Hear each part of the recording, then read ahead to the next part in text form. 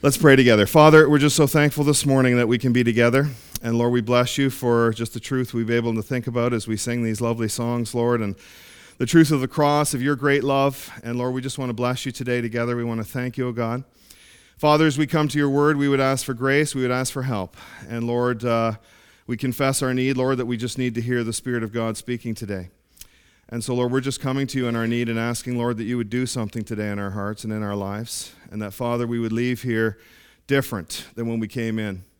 And so, God, we just ask that you would bless our time together. And, Father, we just commit it to you now. In the Lord Jesus' name we pray. Amen. I'm going to ask you to stand with me as we read James chapter 2. Let's stand together in honor of the Word of God. James chapter 2, 14 through 26. It says, "What does it profit, my brethren, if someone says he has faith but does not have works? Can faith save him? If a brother or sister is naked and destitute of daily food, and one of you says to them, 'Depart in peace, be warmed and filled,' but you do not give them the things which are needed for the body, what does it profit? Thus also faith by itself, if it does not have works, is dead. But someone will say, 'You have faith and I have works. Show me your faith without your works, and I will show you my faith by my works. You believe that there is one God, you do well. Even the demons believe and tremble. But do you want to know, O foolish man, that faith without works is dead?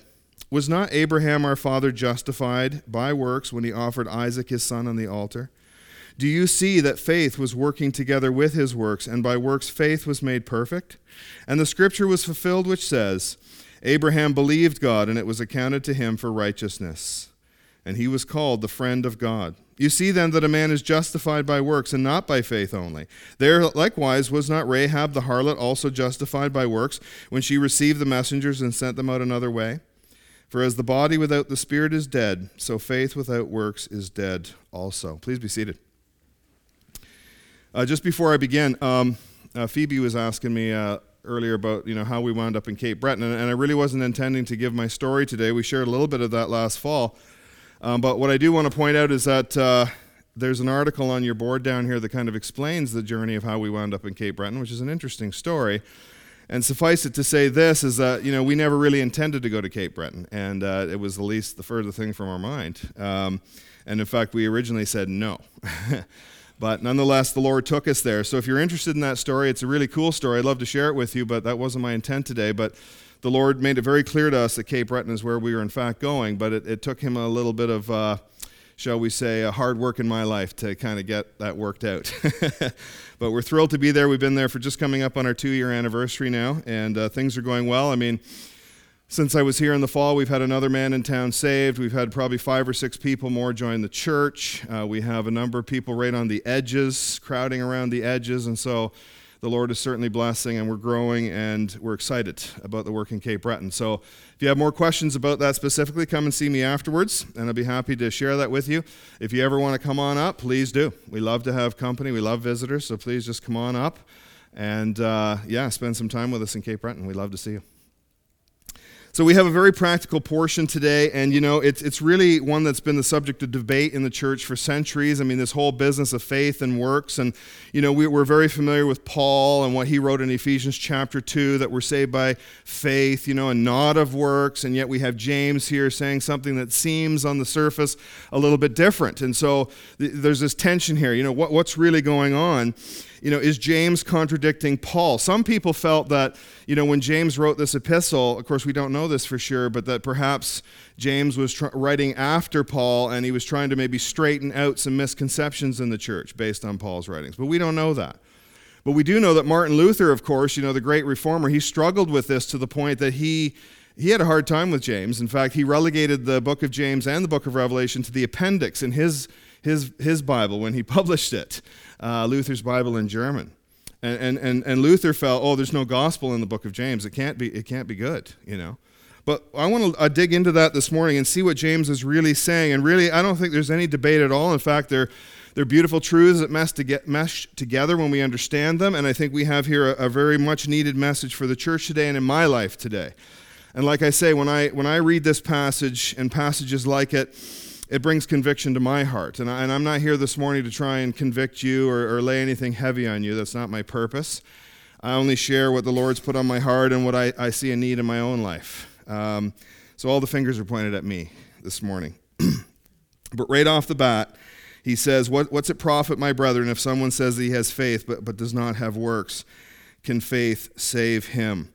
And I want to come back to this verse. We're not going to answer that question right yet, because as we go through our passage, in the context, we're going to answer this question. So we're going to circle back to verse 14 as we wrap up. What does he mean? Well, in 15 and 16, he's given us a very specific situation to kind of give us context about this faith and works dynamic. And he talks about a brother or sister being naked, being destitute of daily food, somebody who's really impoverished. He's coming into the church. He's asking for help. And basically our response is, you know what? Oh, we wish you very well. Be on your way. And, we might look at that and say, man, like that seems pretty extreme. I mean, could that possibly happen in the church today? Like, could that possibly happen amongst Christians, that we could be aware of the physical needs of our brothers and sisters and, wish them well, but not really, help them practically in their life situation? Surely not. And yet, I've seen that. I've witnessed that. And I've been guilty of that myself in the past. There's no question about that. And we've all heard that expression, it's the thought that counts. I have a friend of mine that, every year when his wife's birthday rolled around, he would never buy her a present, but he thought about it. And he says, it's the thought that counts. And I thought about it. I didn't buy her one. But really, it's more than that, right? It's not just the thought that counts, but it's actions that James is speaking of here. How can this possibly happen, right? Practical needs that we're really just ignoring as a church. But I've been guilty of that in my life as a Christian. There's no question about that. I've been aware of needs that I have not met, that I've not even attempted to meet. And I've made all kinds of excuses in my mind. It's like, go get a job, or, do what I do in life and you'll be fine. And all kinds of excuses in my mind to justify not helping people. And sometimes we can even use, prudence or trying to be careful with the Lord's resources as an excuse. And I'm not saying that we shouldn't. There is wisdom, of course. But, if we're going to use that as an excuse not to give practical help to the family of God, then we're in the wrong space as the Lord's people. I remember hearing the story many years ago, 25 years ago, a long way from here. And, this particular church, someone came with a need and they wanted to help this particular person, so they did. But there was such a lack of distrust that one of the men followed this guy afterwards and followed him right into the grocery store and was spying on him to see what he was spending the money on. And I don't think that's the spirit of what James is getting at here, that kind of attitude. And Jesus has this amazing command that I find so amazingly convicting and convincing. In Matthew chapter 5, verse 42, he says, "Give to him who asks of you. And from him who wants to borrow from you, do not turn away." He doesn't put any conditions on this. It's amazing to me. And I feel myself personally that, my responsibility before the Lord is just to simply do that. And you know what? If a person, abuses that or somehow, takes advantage of me, well, that he'll answer to the Lord for that. But inasmuch as we are aware of needs and we out of a heart that wants to serve the Lord and wants to demonstrate our faith, and we're trying to help them legitimately, and they're pulling the wool over our eyes, well, we have, served Christ. And the Lord knows that. Right? Because for the Lord, it's all about our heart's attitude. It's all about that motivation within us. And that's not to say if I know, please don't misunderstand me, right? I know about abuses, and I know about, people who have addictions and so on and so forth. We deal with that in Inverness all the time. And sometimes the best way to help people is not necessarily, $20 in the hand, because we know what they're going to do with that. That's not what I'm talking about, right? But we want to meet that need. And I remember, this is a story I'll share with you. When I was a young man back in the mid-'80s, late 80s, I had gone through a period of time where I was losing a lot of weight. I was a little thinner than I am now. So much so that the man who ran the factory, his first name was Larry, I can't remember now. This is late 80s, ran the factory that I worked in. I was a supervisor at the time, and he called me in. So he's 2 or 3 levels above me, and he calls me in. And he sits me down in front of his desk, and I'm telling you, I am nervous. Because, in those days, there was still quite a bit of respect in the workplace. And when the top guy running the manufacturing plant, we all wore suits and ties in those days still. There was no casual. And I'm sitting in front of this guy. I'm shaking in my boots. I figure, oh my goodness, like, am I going to lose my job? Did I do something wrong? Because everybody had total respect for Larry. And he just started to talk to me about life, and it just threw me completely off guard. I had no idea where he was going with this. And eventually, he said to me, he says, Mark, I have noticed that you have lost a lot of weight. He says, is everything okay? Financially. And here was an unbeliever who was so concerned about me. I've never forgotten this story. And, it's in a secular workplace, and he was prepared to give me money because he wanted to make sure that I was okay, because he saw me lose all this weight, and I was quite relieved. And I said, actually, I'm okay. I'm fine. I don't need anything. I've just been, exercising and eating less. But I thought, what a great example, of just that attitude, right? That's looking and being aware of the needs of people around us, and kind of having that eye. Because the reality is, right, it's not everybody is going to feel comfortable to ask for help. I know there's been times in my life where I needed some help, but I didn't ask because it's embarrassing. It's shameful sometimes. It's hard for us to do that. And I think as a church, we want to have a good eye out for our folks, and be aware and have that kind of spirit within us. And then in verse 17, he says, thus faith by itself, if it does not have works, is dead. And so we start to put this faith and works dynamic in context. He's talking about this practical help for people in need. And the bottom line is this, we can say we have faith, but if there's no evidence of it, it's not real, is what James is saying. And today we're talking about transformation. Our faith is a living faith. It's a living hope. It's transformative. And that's the whole purpose of this, right? There is a difference that's made in our life. We can't come to Christ. We can't meet this one of whom we've been singing and that not make a difference in our lives. It just cannot be. I can't come and say, yeah, I'm a Christian, I believe in Jesus, and there's been no change in my heart and in my life. That just doesn't fly, and that's what James is getting at here. There's a proof in it. There's a proof in it. And we begin to see what he's talking about, right? Transformation. And James, I want to be very clear here. James is speaking of works which flow out of true conversion. Paul's emphasis is he's talking about works leading to salvation. So when Paul talks about faith and works, he's addressing those works of righteousness that we think we can do to get saved in the first place. And he's addressing, keeping the law and the Israel, the Jewish people who thought that they could, have their own righteousness by doing works of the law. And so when Paul talks about works, he's talking about works that justify me to God. And we know that doesn't happen. That doesn't exist. There is no works that justify us to God.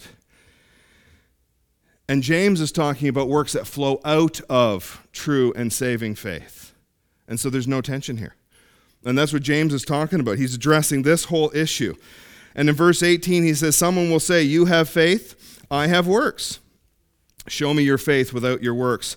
I will show you my faith by my works. Lots of people say they have faith. And some people might say, oh, well, it's a mutually exclusive thing. Well, you have faith and I have works. And that's just the way it is. We're different. But the reality is, and what James is pointing out to us here, is that these two concepts are actually inseparable. They're not mutually exclusive. They go together hand in hand, right? And how could really anyone possibly demonstrate faith apart from works, right? I mean, we can testify to certain truths and we can say, oh, yes, I believe that. But how can I, demonstrate to you, or how would we ever know that person has had an encounter with the living Christ if there's no change, if there's no works flowing out of that, right? There's just no proof in that. That's just lip service. That's empty talk, right? And our actions testify to our faith. That's what James is getting at here. Those works flowing out of a true conversion experience, that transformation that Christ makes, are evidence and proof that it's more than just empty words to us, but that there's something has really happened here in the life of this person. It's a big deal in the world today, and there's lots of empty profession. There's lots of false profession out there. Lots of people claim that they know God all over the place. I mean, American presidential candidates all claim to be, Christians, and we wonder about that, right? We don't want to enter into judgment, and yet, maybe not, Maybe not. Maybe there isn't that consistency there, right? And people around us in this world, they're aware that we're making these professions of faith, and they're looking for they're looking for reality in that. The world is looking for reality in our profession. If we say that we know God, are we different? Or are we just like they are? And that's what James is getting at, right? Because the reality is they don't really care how much we know until they know how much we care. We've heard that expression before, right? And there's a proof there for you and me. And we have a testimony in this world, beloved. And, we can have all the perfect doctrine that we want. And I'm not against good doctrine, not at all. That's a good thing. But, we can have the perfect doctrine in the world. But if there is no proof of it in changed lives that are impacting this world for the kingdom of God, then what is the point of it? I mean, we can just sit here every Sunday and we can listen to the message and we can say, man, that's a great sermon, and nothing. What's the point of that, right? The context here that he's talking about is practical helps for the needy. And Jesus had a couple of similar thoughts. In Matthew 7, he said this. Now, he was speaking of false teachers here, but it's a similar thought. He says, by their fruits you shall know them. Obviously, right? I mean, we identify that false teacher by their fruits, just like we would a good teacher, or a true Christian. By their fruits you will know them, Jesus said, not by the confessions that they make, not by the words that they say, but by their fruits. What is the fruit of their life? In John 13, he said this to his disciples, by all this we'll know that you are my disciples if you have love for one another. So it's true saving faith results in action, results in transformation, results in good works. And this love that Jesus talked about, this love for one another, we know that results in deeds. 1 John, John defines this for us in 1 John 3:18. He says, my little children, let us not love in word or in tongue, but in deed and in truth. And that's exactly what James is talking about. It's not enough for me to say, Ken comes over to my house and he's a great need, and it's not enough for me to say to him, brother, I just love you so much. And I just give him a big hug and I'm just loving on him emotionally and I say, see ya. That's not what John says. Let's not do that, he says. But let's love in deed and in truth. There's a practical outworking of that love within the church. But we want to be clear here. I'm not trying to suggest this morning that works commend us to God. That's not what we're talking about. That's what Paul addresses. So I repeat myself.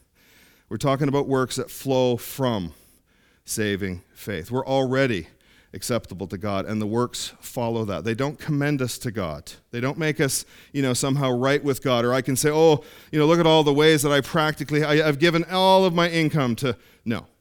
It's faith that we're saved on. We're talking about works that flow out of saving faith.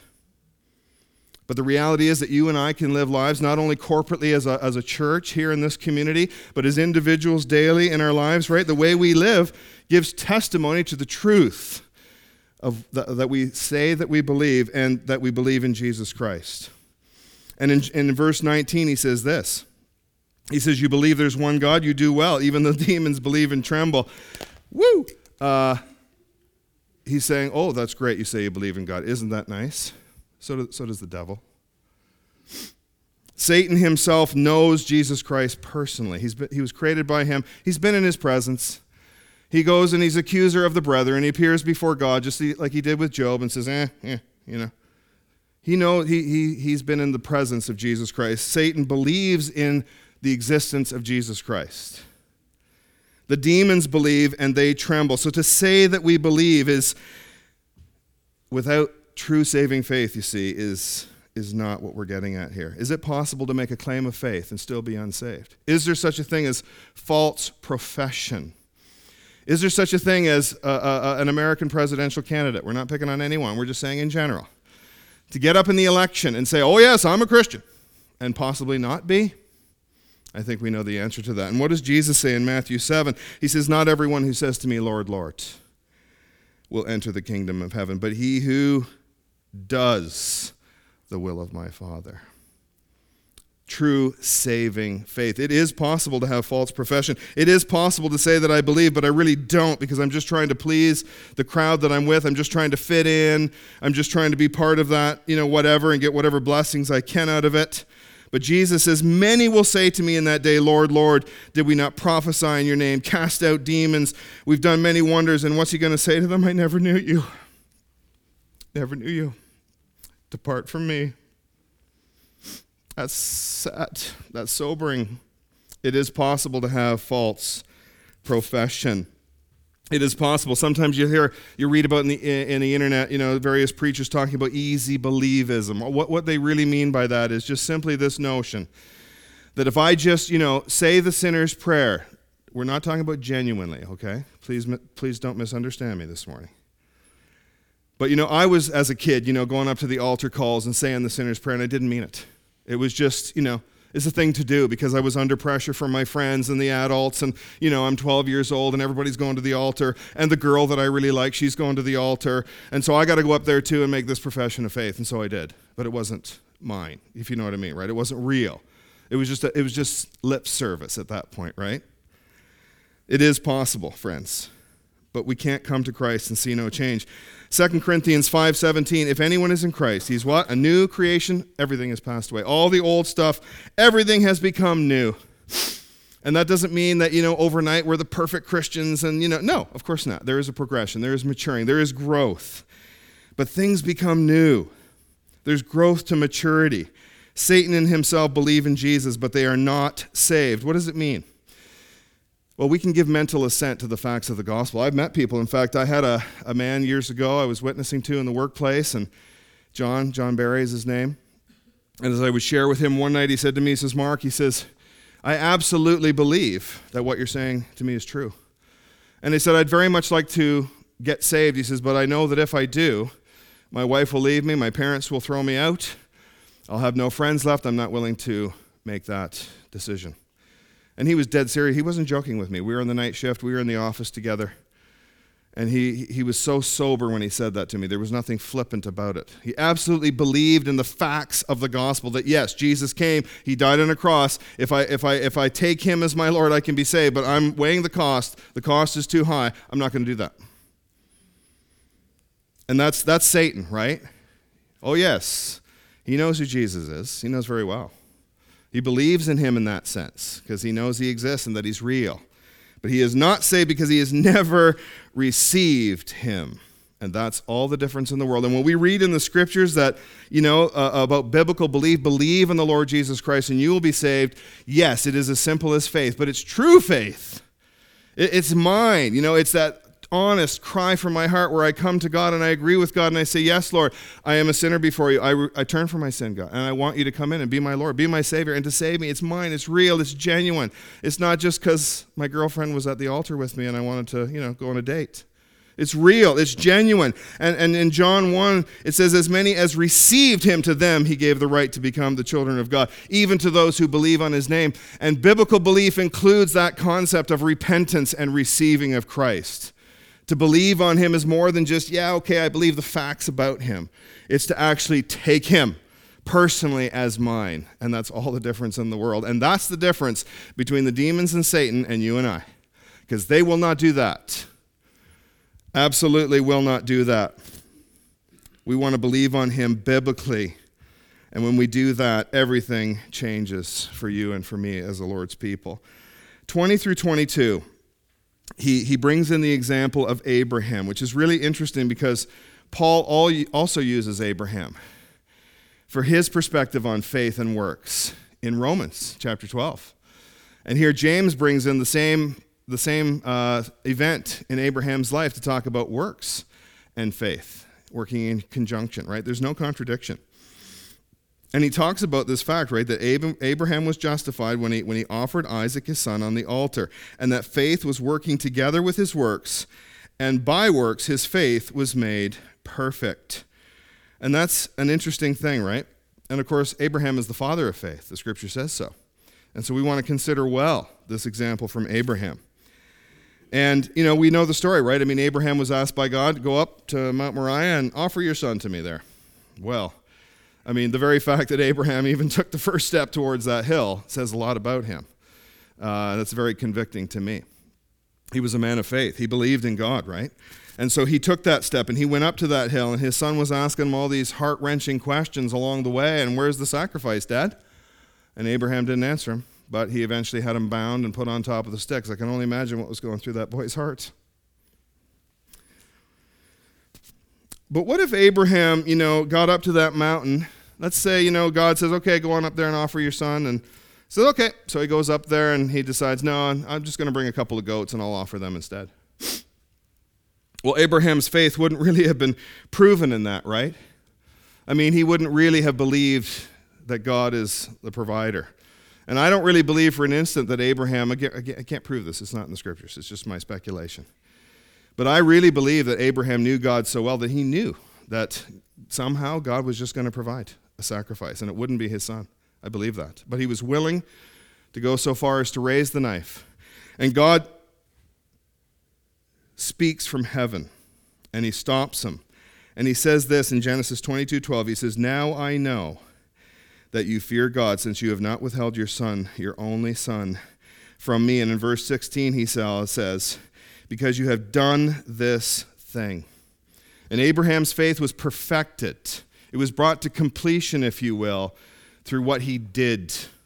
It wasn't just simply saying, "Oh, yes, God, I believe what you're saying is true." No, he acted on it, and he acted in obedience. And because he did that act, he proved that his faith was made perfect. What does that mean? Well, God's faith moved him to works, right? And God was pleased with that. And it fulfilled the purpose of God for Abraham's life. I mean, I think that's a large part of when the Bible talks about our faith being mature and perfect. It's fulfilling that purpose for which God has saved me. And he has saved me for a purpose. He saved you to do something as well. He wants to do something very important in your life, if we will allow him to do that. And when our faith becomes perfected through those works, we're fulfilling the purpose of God in my life. What he wants to achieve, what he wants to be done, that we might honor him, that we might glorify him, that we might grow in him, that we might become more like the Lord Jesus, and that we might impact this world for his kingdom. And in that sense, his faith is made perfect through that work, because his faith resulted in action. And some of the guys here from this church were at a men's conference last fall over in PEI. And if you've never been to that, guys, I would highly recommend that you go. It's just an incredible weekend. And we had a fiery preacher from Quebec called Danny Dugas. And if you've never heard him, wow. I'm still talking about that weekend. And Danny had some pretty tough challenges for us guys that weekend. I mean, I'm telling you, you could have heard a pin drop in the room, but he was pulling no punches. But he did it in such a way. He was very loving, he was very gracious, and he didn't do it with an air of superiority. But he really laid it down in real terms for us. And I'm not going to try to reenact Danny, because you can't do that. But he's very emotional, he's very engaged, and he's very descriptive. But he challenged us as men. He says, "Man, do you really think that God's purpose for you is to just warm your tushies on the seats every Sunday by Sunday and do nothing to serve the Lord? What are we doing for Christ?" And that is God's purpose in his life. God's purpose was not to save me so that I could just enjoy the blessings of knowing him. And it is. And that's a beautiful thing. And we need to take time for that, so that I could just come here and sit in that comfortable seat every week and have all these great things in my head, but that it might result in actions in my life, good works that flow from God, by which I reach people and I testify to the fact that Jesus Christ is on the inside, and I impact this world for the kingdom of God. And that's the perfection of faith that we're talking about here. It's not somehow that work commends me to God and I get credit for it, but that rather that God's purpose is being worked out in my life, that for which he saved me for. And Paul talked about that, right? I want to do all that I've been apprehended by Christ to do. He wanted to serve and fulfill all those purposes for which Christ had saved him and pulled him out of the world. And we are Christ's ambassadors. And God has designed us to serve him in works. Ephesians 2:10. We are his workmanship, created in Christ Jesus for good works, which God prepared beforehand that we should walk in them. That's what this is about. It's about true and saving faith that results in us fulfilling the purposes of God in my life and walking in those good works that God's already prepared. Because when he saved me, he had something in mind. And he says, I'm going to save that guy Palmer. He's going to come to me, and I got works for him to do. I got stuff for him to do, and I'm going to use him to impact this world. And that's the same for you too. That love of God is far more than just a general salvation. I believe it's very specific. He knows us all by name. He knows us intimately. He formed us. He created us. And he's got a plan and a purpose to do something in our lives for his glory. Praise the Lord. Verse 23 says, the scripture was fulfilled. Abraham believed God, It was accounted to him for righteousness. Praise the Lord. He was called the friend of God. And now we can see that the full impact of Abraham's faith, it was faith in action. The full impact is faith in action. Abraham was God's friend. Jesus said, "You're my friends if you do whatever I command you." Yes. We want to be God's friends. We're going to serve him in the way he's called us to do. Verse 24, James finishes with this. Well, we're almost there. Sorry. "You see that a man is justified by works and not by faith only." What's he saying? He's saying it's not enough to say that we have faith, but that we demonstrate it through the works of our life. That's what he's saying. He's not referring to saving faith here. It's not what he's talking about. He's talking about lip service. You see that a man is justified by works and not by faith only. He's not saying that, he's saying the lip service of that goes to that. Say, "Oh yes, I believe, but there's no change in my life." That's what he's talking about. He also brings up another example here in verse 25 of Rahab the harlot. And you remember the story, the spies, right? They came into the city and they were spying it out, and Rahab took them in and she hid them and protected their lives. And they entered into a covenant with her that, they would spare her life when they took the city. Rahab obviously had faith. We don't know the story about her, but she believed that the God of Israel, who was with these Jewish people, he was on the move and he was doing stuff, and she believed clearly that God was with them and they were going to destroy her city. And so she had faith enough to put her own life at risk to hide these men and protect their lives. And so they entered into a contract with her, one based that was stipulated on works. "You do this, we will save you." And she acted on that. Her faith was realized in that she took steps of faith to conceal these men, and she believed in God. And her faith moved her to do something. That's the example here, right? It wasn't just lip service. "Oh yes, I believe that God is with you. He's going to attack the city." Great. No, she actually did something with that. Verse 26, "As the body without the spirit is dead, so faith without works is dead also." When Paul speaks of works, he's referring that works that lead to salvation. In other words, this notion that somehow I can just by doing good, I can be right with God. God's going to, have the eternal scales, and he's going to weigh my good deeds against my bad deeds, and if the good deeds outweigh the bad deeds, then I get to go to heaven. No. False. Fake news. That's not true. That's what Paul is dealing with. James is speaking of the works that flow from true and saving faith. And that's what he's saying here, that faith without works is dead. In other words, if you claim to have faith, but there's no evidence and proof of it, that faith is not real. It's a false profession, is what he's driving at here. That's what he's talking about.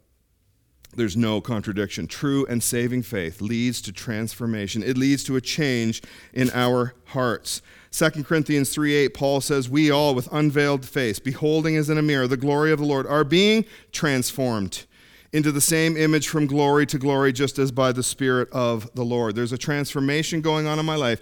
Little by little, day by day, year after year, God's working his grace out of my life, and I'm becoming just a little bit more like the Savior all the time. It's a progression of maturity in our lives. In Philippians, he says that he's confident of this very thing, that he who has began a good work in you will complete it until the day of Jesus Christ. Our faith is not static. It's not dead. It's not just a profession. It's real. It's living. It has a purpose. It's growth. It's transformative. The reality is that sometimes, even as the Lord's children, we can get away from him.